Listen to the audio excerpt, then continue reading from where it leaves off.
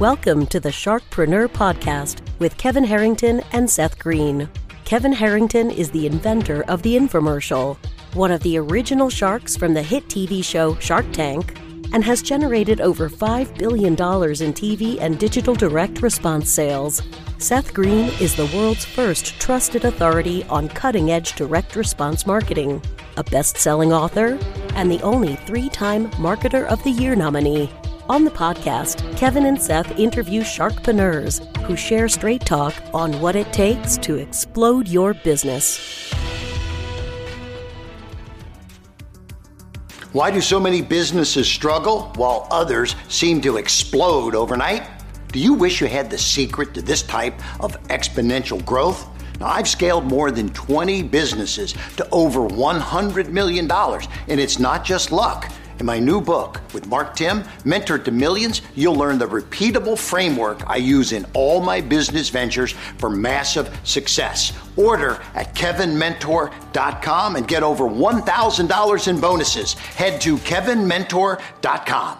Welcome to the Sharkpreneur Podcast. This is your co-host, Seth Green. With me, as always, is the inventor of the infomercial and the original shark on the hit TV show Shark Tank, Kevin Harrington. Kevin, thanks so much for joining us.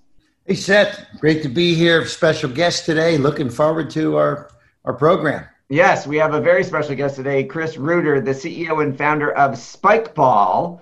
Spikeball's appearance on Shark Tank was voted one of the best episodes of all time. Chris started the business in 2008. 5 years later, it was over $1 million in annual sales, and we're going to talk about how far it's come since then. Chris, thanks so much for joining us. Absolutely. Thanks for having me.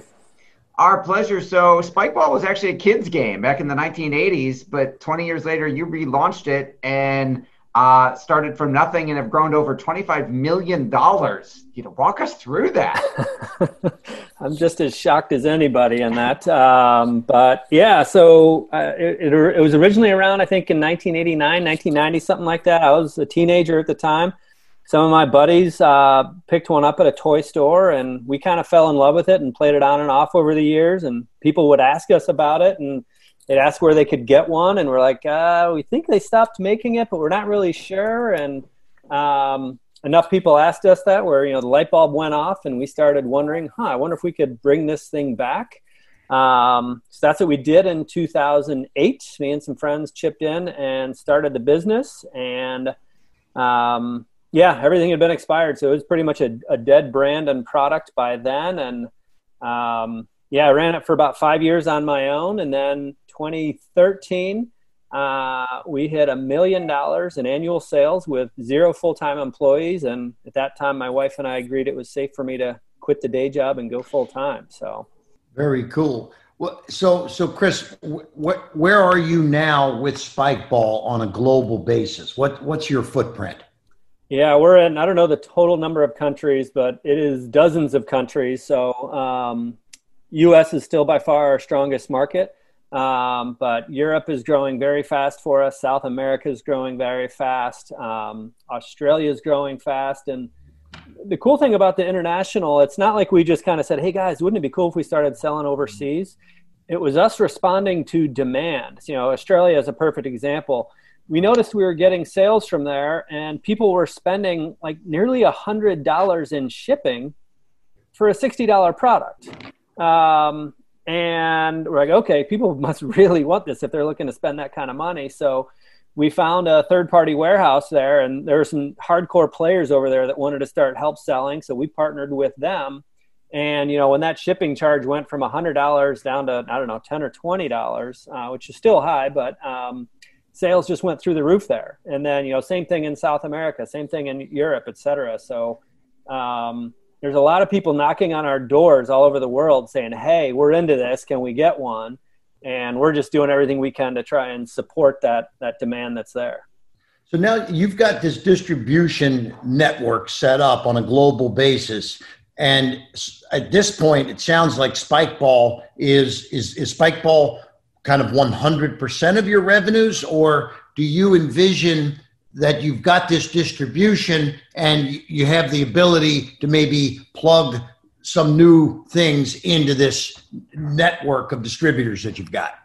Yeah, we definitely have the ability to put other products in sort of that supply chain we've built. And we've considered it over the years. And when I talk to my mentors and other people that are much smarter than me, they're like, Chris, you have so much more opportunity with Spikeball. You know, it's still this kind of niche, but fast growing thing.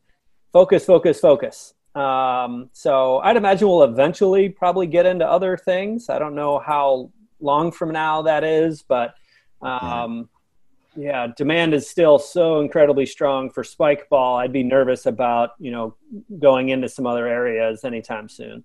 You mentioned the consumer demand knocking down your door. You probably had offers to buy the company. Shark Tank wasn't your only potential acquisition and investor. How do you manage that?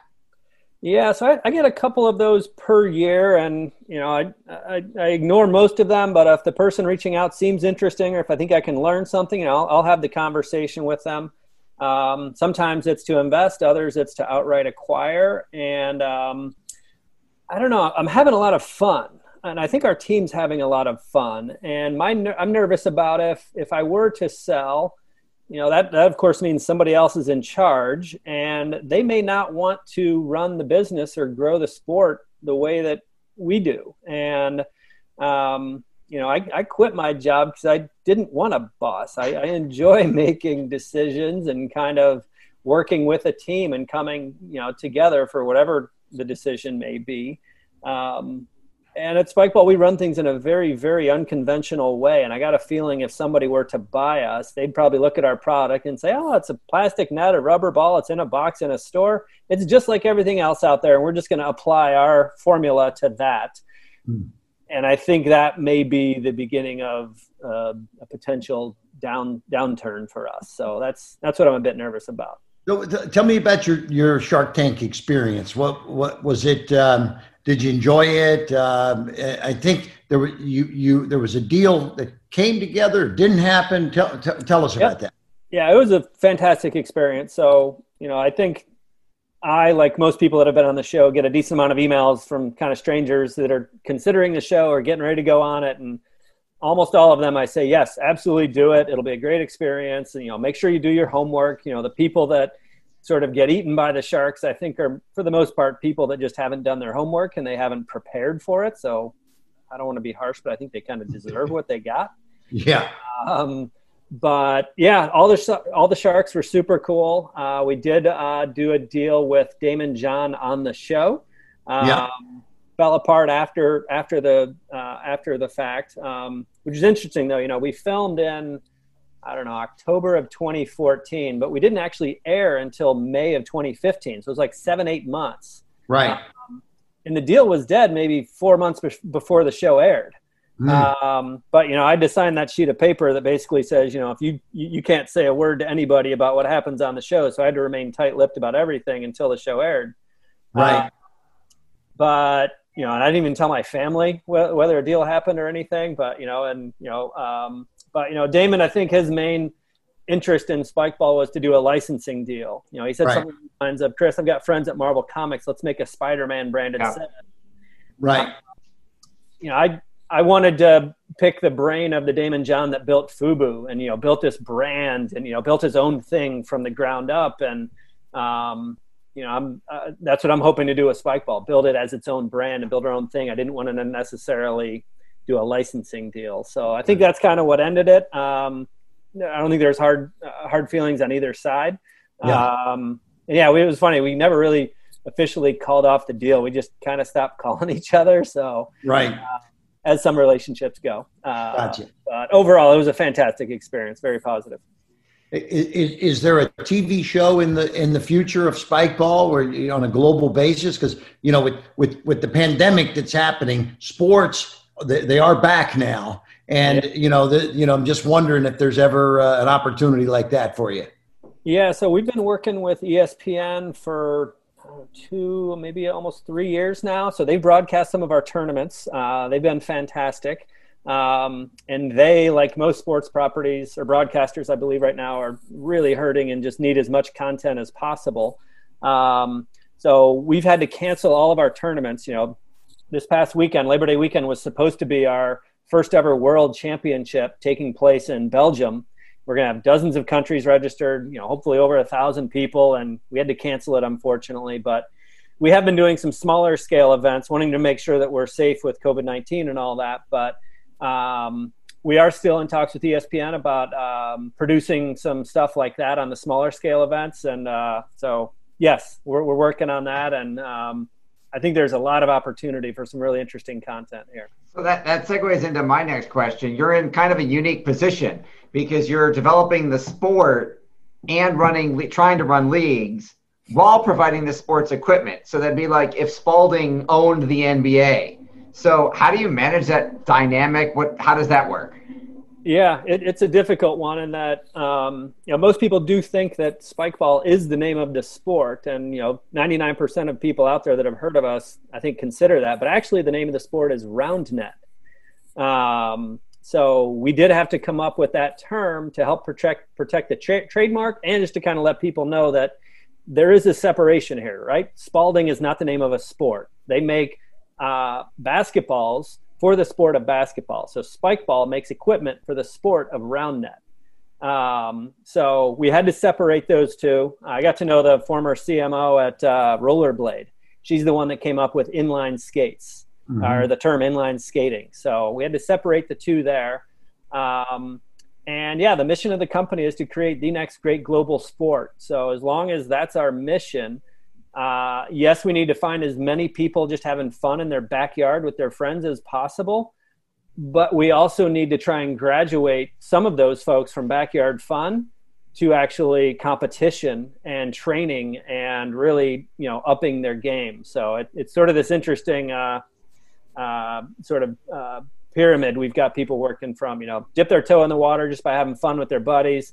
But then a few of those people will say, you know what, I'm pretty good at this. I want to actually start trying to get some sponsors. I'm going to travel all over the country and try and become the best, or travel all over the world to become the world's best. Do you, and when you expand like country to country, do you do partnerships? Are you doing affiliate relationships, licensing, franchising? What's the legal structure of what you do?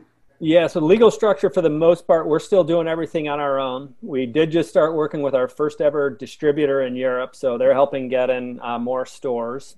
On the competition side, most tournaments outside of the U.S., we don't run. They're run by local players. So, and we love that. Like, if you look at a tournament, I don't know, in Chile, we don't have a huge following down there. We don't have friends and family there that we can call and say, hey, come to our tournament. But all the players down there, they sure do. So we basically, our relationship with them is, you guys go ahead and run the tournament as you see fit. Let us know how we can help you. Is it some flags and tents and banners? Is it helping with ranking or helping you with software to run the tournament, helping promote it? We're more than happy to jump in the backseat there and let them sort of run things. Got it. You've achieved an immense amount of success. What's your biggest challenge now? I'm just nervous I'll screw it up. So as long as we keep the players and the community top of mind, that's kind of what we've been doing since day one. As long as we keep them top of mind, I think we'll be in good shape. If we start letting the bottom dollar drive absolutely everything, then we'll get in some trouble. Like, our tournament business, we spend a significant amount of money on that. And if we're lucky, we may break even on it, but usually we're losing money on it. But we have no real way to measure the return and how much goodness is coming from that. So if we had a CFO that said, hey guys, we don't have a clear return on that, so let's just eliminate all expenses. Somebody else running this company may actually make that decision, but in my heart of hearts, I know that there's value there, and the mission of the company is to create the next sport, so we need formal competition. If we put that aside and just say, hey guys, we can make another 25 cents on the units by cheaping out on this or by eliminating tournaments or whatever, and putting ourselves and the company first, then that's where we're going to get into some trouble. Right. So you've grown to an immense amount of sales and a worldwide presence. How are you managing? And you're managing it all in-house. Why? We've worked with a lot of agencies over the years, and we've found that they tend to be short-lived. that's not an indictment against the agency. I think we're probably just a high maintenance customer that, I think most people would hire the agency and they're happy, whatever the task is, happy to give them all of it and then do it. But we've got weird ways of working, and I think we always kind of want to be reshifting and changing. And so we've kind of learned, like with the ESPN stuff, like we started off working with a couple production houses to actually do the filming and do all of that. And then we kind of realized, we could probably do this on our own. And that's kind of what we're doing right now. And so, doing it on our own, we could probably move faster if we worked with agencies. But I also like that by doing it in-house, that institutional knowledge is ours. We are learning. And if you always have a third party doing whatever it is for you, that knowledge is with them.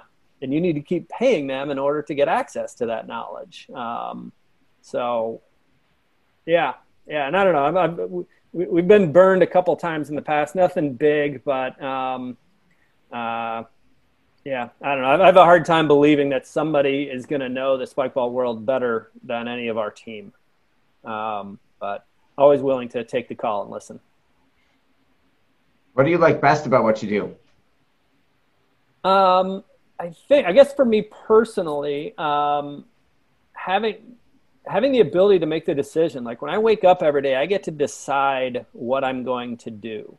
I did 10, 12 years in the corporate world before spike ball, and I never had that autonomy. I never had that control to really just make any decisions or have any sort of stake in the game. And we're really big on autonomy at spike ball. We've got 31 employees, I believe now. And whether this is your first job out of college, or if you've been in the working world for 20 years, you've got a very long leash, and you're going to be making decisions more or less on day one because, we hired you because we think you're a pretty smart person. And, a lot of the way I've managed the company is basically doing the opposite of what I learned and experienced in the corporate world. Nobody likes that boss walking up and always tapping you on the shoulder. Or did you fill out the report or all that kind of garbage? Like, let's just trust the employees and know that, even if we can't see them, they're probably doing the right thing. And if they're not, then maybe that's on us because maybe we hired the wrong person. We've got a remote workforce. So even before COVID hit, all of our employees worked from home. So we got employees that live all over the U.S. We've got 2 in the U.K. Thankfully, we didn't have to do this big switch of, okay, everybody's going from headquarters to working from home. And I've had friends tell me like, oh, they're working from home. How do you know they're actually working? I'm like, because I trust them. And of course, some of them may decide to sleep a little later on one day versus the next, but they're smart. They'll get their job done. If they want to sleep in till noon, if they can still get their job done and sleep in till noon, by all means, sleep in till noon. I don't care. Get the work done is what we really want, and we've never really had an issue with that. Of course, we've had to let some people go in the past, but that's a very, very rare thing for us. We've only had literally 2 employees quit in the history of the company, so it tells me we're doing something right. Right. Awesome. Well, for our viewers and listeners, this has been, we know your time's incredibly valuable. It's been Seth Green with Kevin Harrington with special guest Chris Reuter of Spike Ball. If you don't have Spike Ball already, go to your local retailer, go to Amazon, go somewhere and get it. It is very addictive. You will have lots of fun and become a part of the Spike Ball culture. Chris, thanks so much for joining us. Absolutely. Thank you too. Great to meet you, Chris. Take care, man. All right. Thanks, guys. Stay safe. Thanks, everybody, Bye-bye. for watching and listening. We'll see you next time. Take care. Do you need money to fund your idea, product, or service? Are you ready to take your business to the next level but need capital to get it done? Kevin Harrington has heard more than 50,000 pitches and knows how to help you make the perfect pitch to get the funding for your entrepreneurial dream. He's distilled the process down in his perfect pitch cheat sheet, and it's yours for free. Just text PITCH to him right now at 727-888-2100. Text PITCH to 727-888-2100 right now and claim your free perfect pitch cheat sheet. Text PITCH to 727-888-2100 to start funding your dream today. This show has been produced by Market Domination, LLC. To discover how you can have your own show completely done for you and turn it into a real published book and become the authority in your marketplace, go to www.marketdominationllc.com/podcast offer.